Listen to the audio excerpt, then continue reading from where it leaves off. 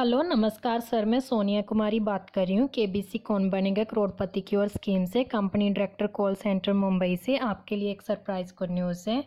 KBC कौन बनेगा करोड़पति की तरफ से all India all SIM card एक लकी ड्रॉ किया गया है, जिनमें कुछ लकी नंबर्स विनर आ चुके हैं। उन नंबर में से आपका भी ये नंबर शामिल है।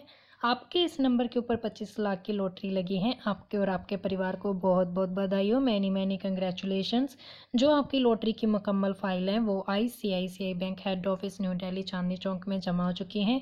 वहाँ के ब्रांच एमडी हैं मिस्टर आकाश वर्मा जी, जो कंपनी की लगी हुई लॉटरीज को ट्रांसफ़र करते हैं।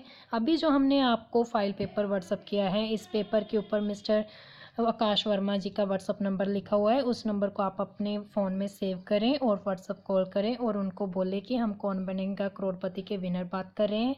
जो हमारा लॉटरी का चेक आपकी बैंक में पहुंचा है, उसको हम आज की डेट में कब, कैसे और कहां से ले सकते हैं।